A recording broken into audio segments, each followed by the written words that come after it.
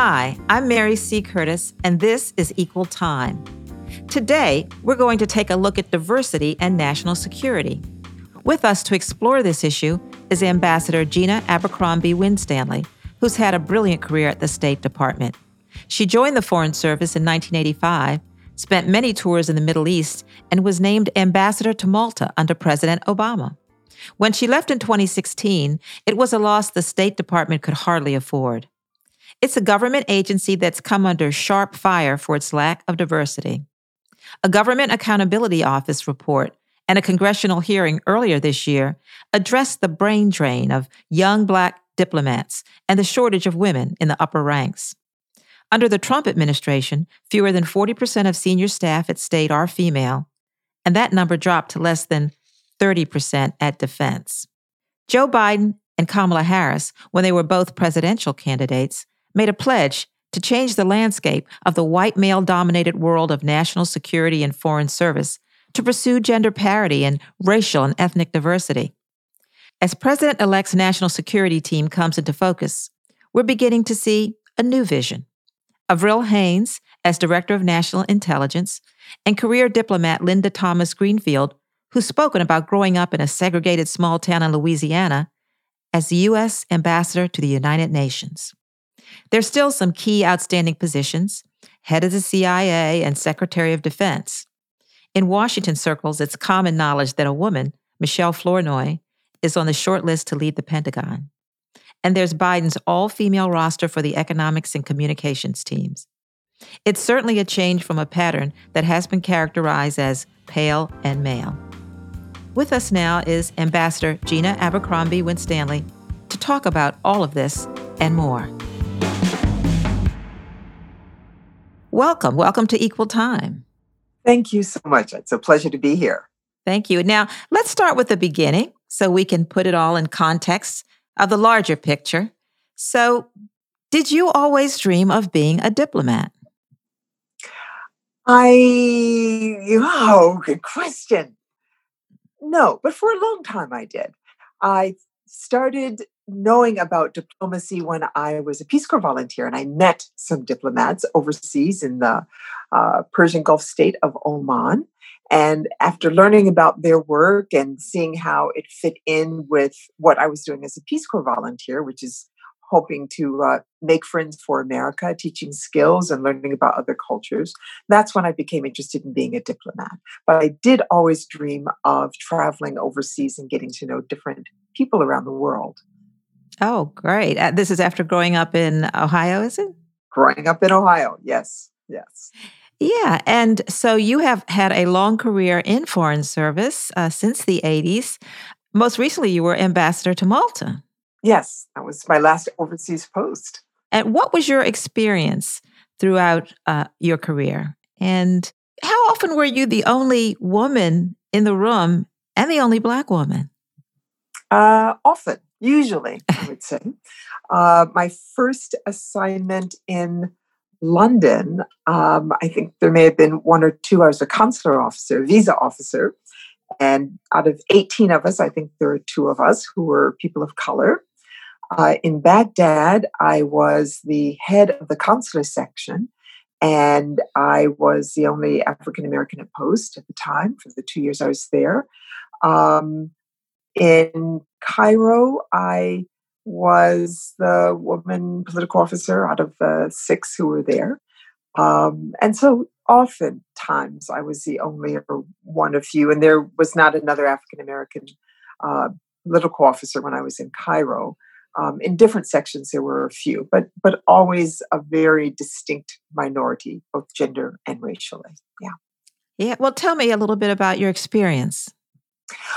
Well, it has always been, from my perspective, good, and I think that goes to attitude. I walk into rooms expecting to be welcomed, and that's what comes out of my eyes to everybody else. If there are issues, then that's their problem, not mine. So I would say that my experience, certainly many of my challenges, were, in my view, more gender challenge than racially. working in the Middle East, it is a place where women are in the minority in the professional milieu, whether it's in embassies or whether it's with your interlocutors in government. Certainly, my time in Saudi Arabia, leading a diplomatic mission, I was the only woman who was doing that for 2 years. And then the Brits sent a woman consul general after checking in with us to see if it was okay. And I told them I had every success and it was perfectly wonderful and they should send a woman, and they did. So the challenges, I think, were probably more often gendered than racial. And that meant making sure that people understood that I had the background, the knowledge, the language, and the skills to be successful. And I think, frankly, as a woman and as a minority, that I was probably better prepared than my male colleagues, or certainly my European American colleagues. Can we dive into that a little bit more? How that made you more prepared? Yes, well, it comes to this. And, certainly something my mother told both of her daughters. My sister is a retired military officer, so also in a very male dominated field. We started honing our skills as women and as minorities as the less powerful, as the less desired in certain uh, circumstances. And we had to navigate that. We had to bring interpersonal skills, that extra homework about knowing your brief, your portfolio, what you were about, better negotiating skills because you weren't working from a position of power. So you had to be better at the work. And I think those skills, and as an African American in the United States, we are the minority. We are required to know about the majority in a way that the majority is not required to know about us. And I remember reading in White Privilege earlier in the summer, where the author makes the observation that you can be the head of a company or a professor at a university or any number of prestigious, demanding professional positions and not know anything about Black people. Whereas there's no way I can get through school without knowing a great deal about white people, because that's our history. That's what's certainly when I was growing up, that was on what was on television. I knew what shampoos, would make your hair bouncy and shiny, but they didn't know what made mine, look fabulous when I was coming out. So that's why I say that we had to learn these skills almost from birth to navigate successfully our own society, and therefore being able to become less othered within the United States, of getting people to know us, to like us, to respect what we brought to the table. Obviously, you take that and you go overseas, and I'm used to navigating different cultures. I'm used to making that extra effort using my interpersonal skills to get people to be open to the points I have to make, to be willing to listen to my side of the story, to give me that opening to advocate for what I've come to do.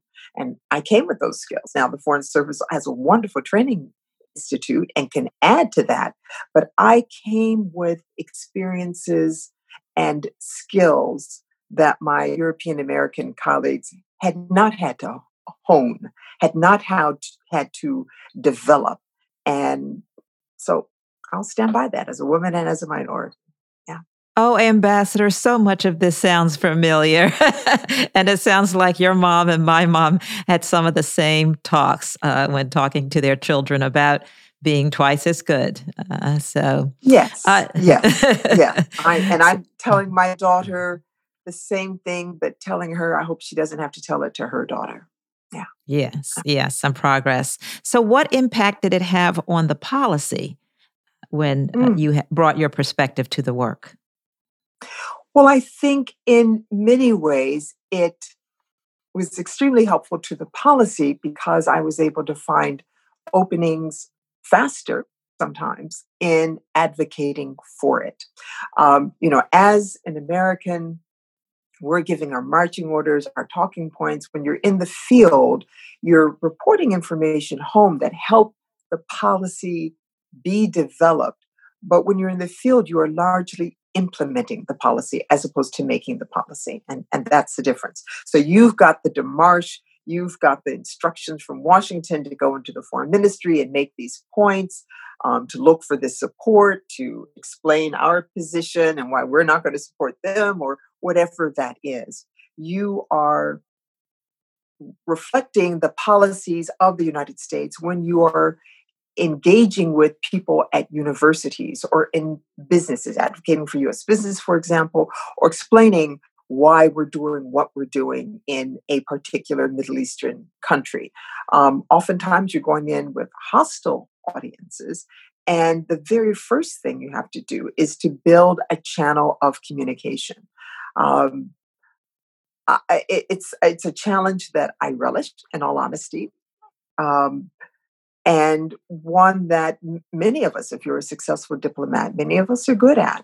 I'm thinking back to an experience in Saudi that I had that, in fact, was written up in a newspaper a couple of days later. I was at a university. We had not yet invaded Iraq, but the entire world was anticipating that we would do so.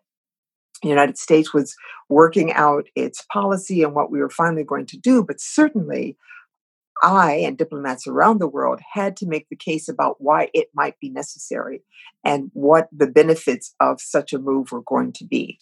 At a university in Saudi Arabia, I can tell you much of this fell on deaf ears. They were not convinced, but number one, I went in looking like the people who were sitting in the audience, first of all. My experience as a minority in the United States was often recognized when I dealt with interlocutors. And I think that experience, I was able to communicate and I think make additional openings, meaning as a minority American, people talk about the United States being the 800-pound or the 8,000-pound gorilla when it comes to international interactions or engagements. And the United States can often impose its will on smaller or less strong states around the world. That we are that, what the United States does, we get to do. Now, as diplomats, we want people to understand what we're trying to do internationally. We want people to agree to support it, if at all possible. But we definitely want them to understand it and understand it in a sympathetic fashion. So, people often ask, they're surprised that an African American woman is walking into the room as a diplomat. Oh, well, you're an American diplomat. What's it like being a Black person as a diplomat? And it's been my experience overseas that when I enter a room, that the first thing I am is an American diplomat, and I'm treated as such. People don't take away or discount because I am an African American. That has never been my experience working in the Middle East or Europe or when I was doing counterterrorism, the entire world. It's never been my experience. But that understanding of what it feels like to be the less powerful at the negotiating table, I can express my understanding of the position and make sure people understand that even though I'm sitting on the powerful side of the table, I come with complete respect and understanding and a desire to understand and reach a place where both sides are satisfied with the outcome. Not thrilled necessarily, but Yes. satisfied with the outcome. I guess you saw the need because you helped start a group, I think in 2019, the Leadership Council for Women in National Security, which is amazing. So tell me a little bit. Yes, a little applause is due. What was the goal? What was the goal? The goal was to fill a space we found too empty. All of us who were the founding members and many others who were in part of the initial discussions about, what we want to do with this situation, that we recognized that some of us found ourselves, and not all of us, was that women at the senior level, because there are a number of organizations around Washington that support women and or minorities who are entering the field, and some mid-level support as well. And some of the programs I've been through or organizations that I've been a part of, Women in International Security, for instance, WISE. I mean, there are others that are out there. But at the top level of breaking that top barrier in national security, which is so white male dominated, which means all the best people are not at the table, all the best thoughts and options and perspectives for coming out with successful recommendations are not in the room, are not at the table. How do we help us get there? Ourselves, and more importantly, those who are coming behind us, who are looking at that space and thinking, oh my God, is this where my career stops? So that was the space we were trying to fill, supporting that cohort of women. And whether it was in government positions, whether it was in think tanks, because people go back and forth between the two, and the analysis, the thought processes, the deep thinking on so many issues happens in think tanks, not in the government, because you don't have time. You're implementing policy, you're making policy. So the thought processes come elsewhere. But also on Capitol Hill, women of Congress, how could we help them? Whether it's, new congresswomen who need foreign policy support or information, and or the staffing that is so important on Capitol Hill. As we know, certainly at the top, it does not look like America any more than the national security establishment does. So all of these arenas, we were thinking, how can we help? So that's how we got together. That's how we put together our core purpose and our emphasis. As you know, we stepped out immediately with seeking candidates running for office to take the pledge to reach gender parity in the national security establishment at the top, not only at the bottom and in the middle, but at the top, because there were so many women that we knew personally and of that were ready to serve at the very top of the foreign policy national security establishment. And it's bipartisan, correct? And both it parties? is bipartisan, absolutely. Absolutely. Strong, outstanding candidates come from all perspectives, and certainly both and more parties. So tell me a little bit about some of the things the group has done. I know you have actually supplied databases, because so many times people will say, well, we just can't find people. So tell me a little bit that you've done both in the Trump administration and the Biden-Harris soon-to-be about supplying these lists of exceptional women. Yeah. Well, nobody can say that anymore. Our amazing staff and our steering committee, executive committee, we are a cohort of highly accomplished women. Anyone can go to our website and get a view of who's out there and some incredibly impressive bios. So that is the start. But we certainly wanted to reflect the reality that women with knowledge and experience and incredible attributes to bring to the national security arena are not necessarily sitting in Washington, D.C. or New York or Boston or L.A., but are in different places around the world. So we worked hard to cast the net widely for women ready to do senior positions. And, at this time, they may be in different industries, bringing their expertise, whether it's in scientific arena, certainly in various industries, banking, economy, economics, etc. So we cast our net very widely. We went to our immediate networks, and then we went to those networks. And the response was tremendous. People who said, yes, of course, I know some amazing women, some outstanding women, some women who bring, great thinking and analysis, who would be pleased and privileged to serve the American people in the U.S. government. And so the database was put together. We gave everyone in it the option of indicating which or both administrations they would be willing to serve in, because obviously being bipartisan, we were wanting to staff up whatever the next administration would be.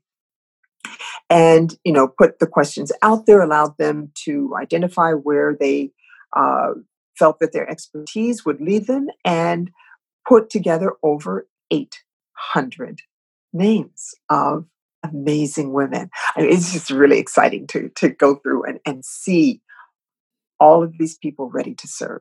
800. And of course, our goal was to put forward at least 3 names for every position that was in the plum book, that's in the senior, either Senate confirmable or senior positions that are politically filled as opposed to filled by career um, employees.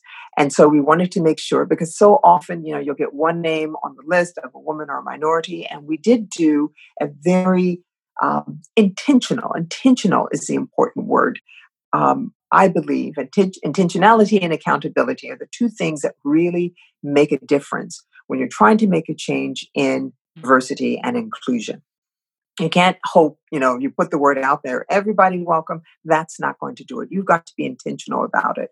And so we did go to networks that were supportive of Latina or African American or Asian American or Native Americans who were interested in national security, in foreign policy. We very deliberately went to sources and sought out and asked for others to ensure that we had a significant portion of minority women in this database. And it wasn't 50% because we don't make up 50% of the nation, but it certainly was over 30% of minority women who were among those 800.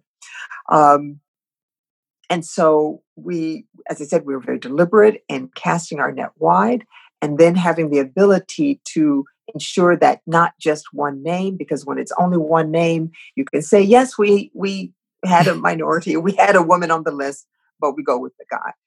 I think it's McKinsey who may have done a study that shows you need at least 3 women for a woman to have a real opportunity to be selected. And so that's why we wanted to have at least 3.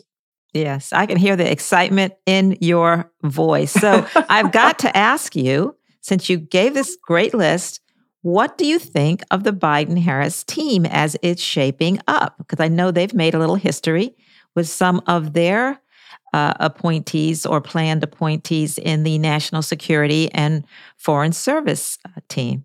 Yeah.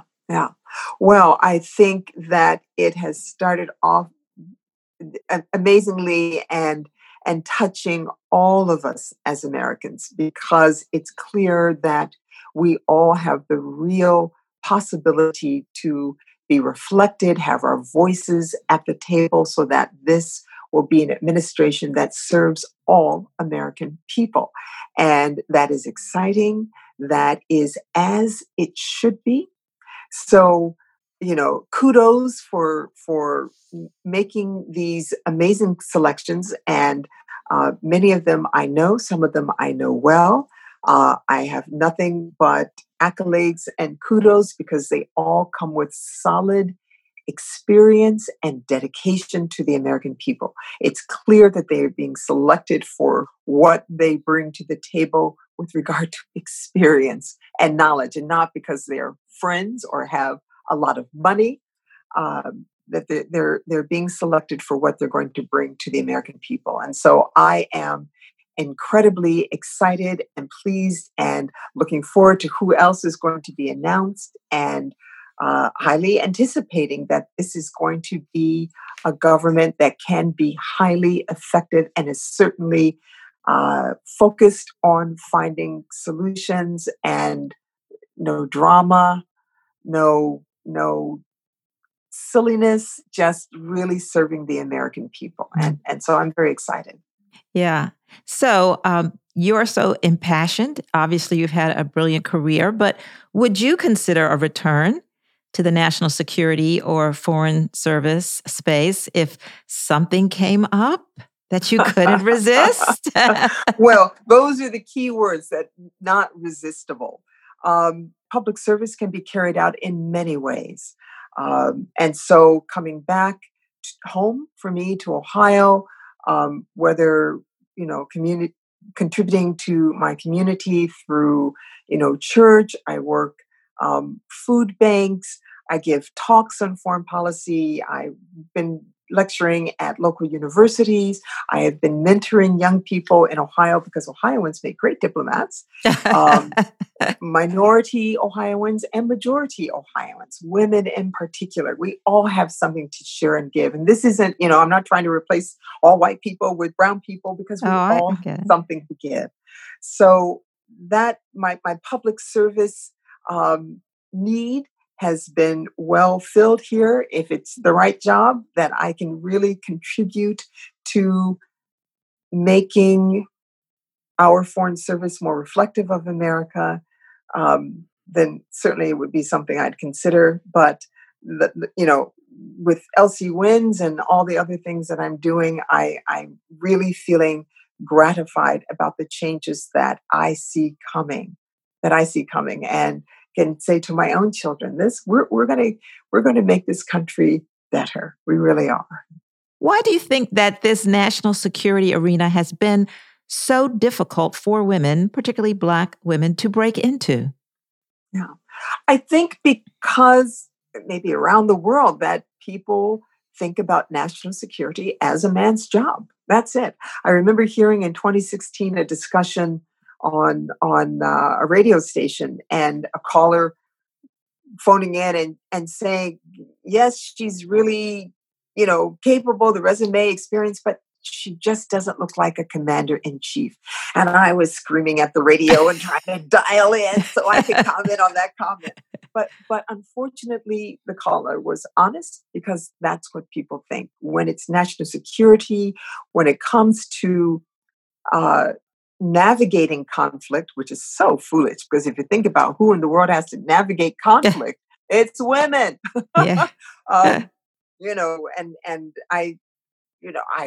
I'm happy to go back and speak, as a mother, as a parent, in very traditional roles at certain periods of my life, and not to take any. If my husband hears this, he'll be yelling a little bit because he certainly had many periods where he was in charge of the children 100% because my job took me away, or my family was evacuated for 18 months from post and he had to do everything. So not to take away from that at all, but navigating conflict is something that as women I will say we know how to do. And more importantly, we bring great experiences and thought processes to preventing conflict, which is even more important than making it, is preventing it. And so having our voices in these discussions, in our international relations, in the military in particular, how should we be setting ourselves up to avoid conflict? How should we be preparing to minimize it as best as possible?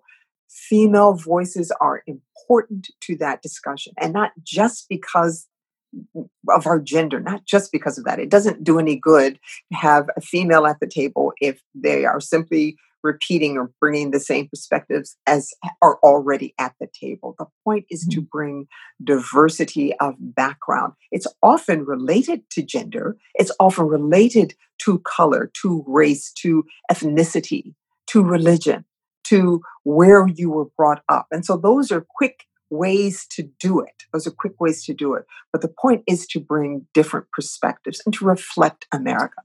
I do have one question that I always ask my guests, which is what is a question that I haven't asked you that you kind of wish I had because you have something important to say about this topic? Oh, really on the spot there. Um, you know, you've done a pretty good job of covering the waterfront with regard to the questions. One thing I will add, and um, this year that we are all so looking forward to being over for so many reasons. I have a dear friend of my choir director in Washington, with whom I'm very much in touch with, who's in ICU with COVID right Oh, now.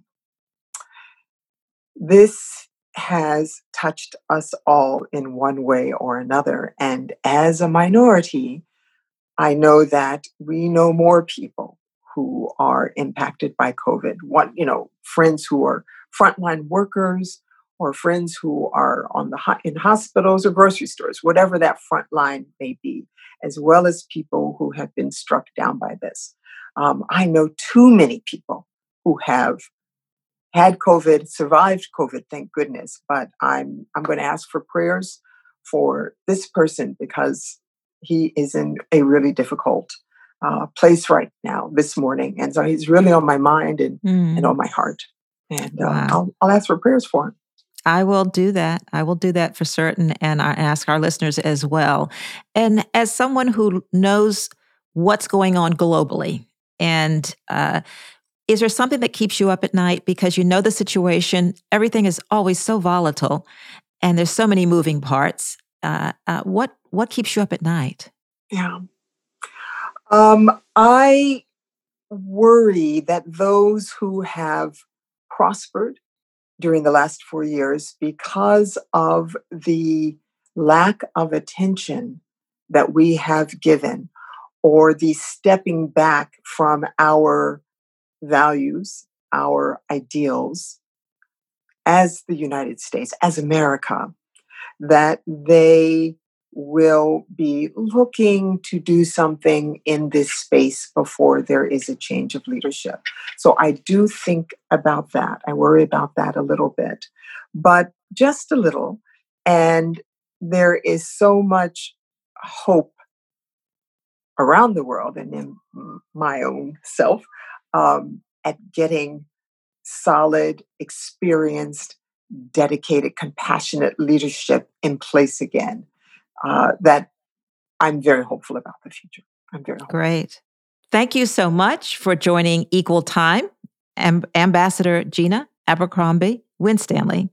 And I'm going to say we might be reaching out again as more picks and policy see the light. Okay? Okay. Well, thank you. It was my privilege. Thank you.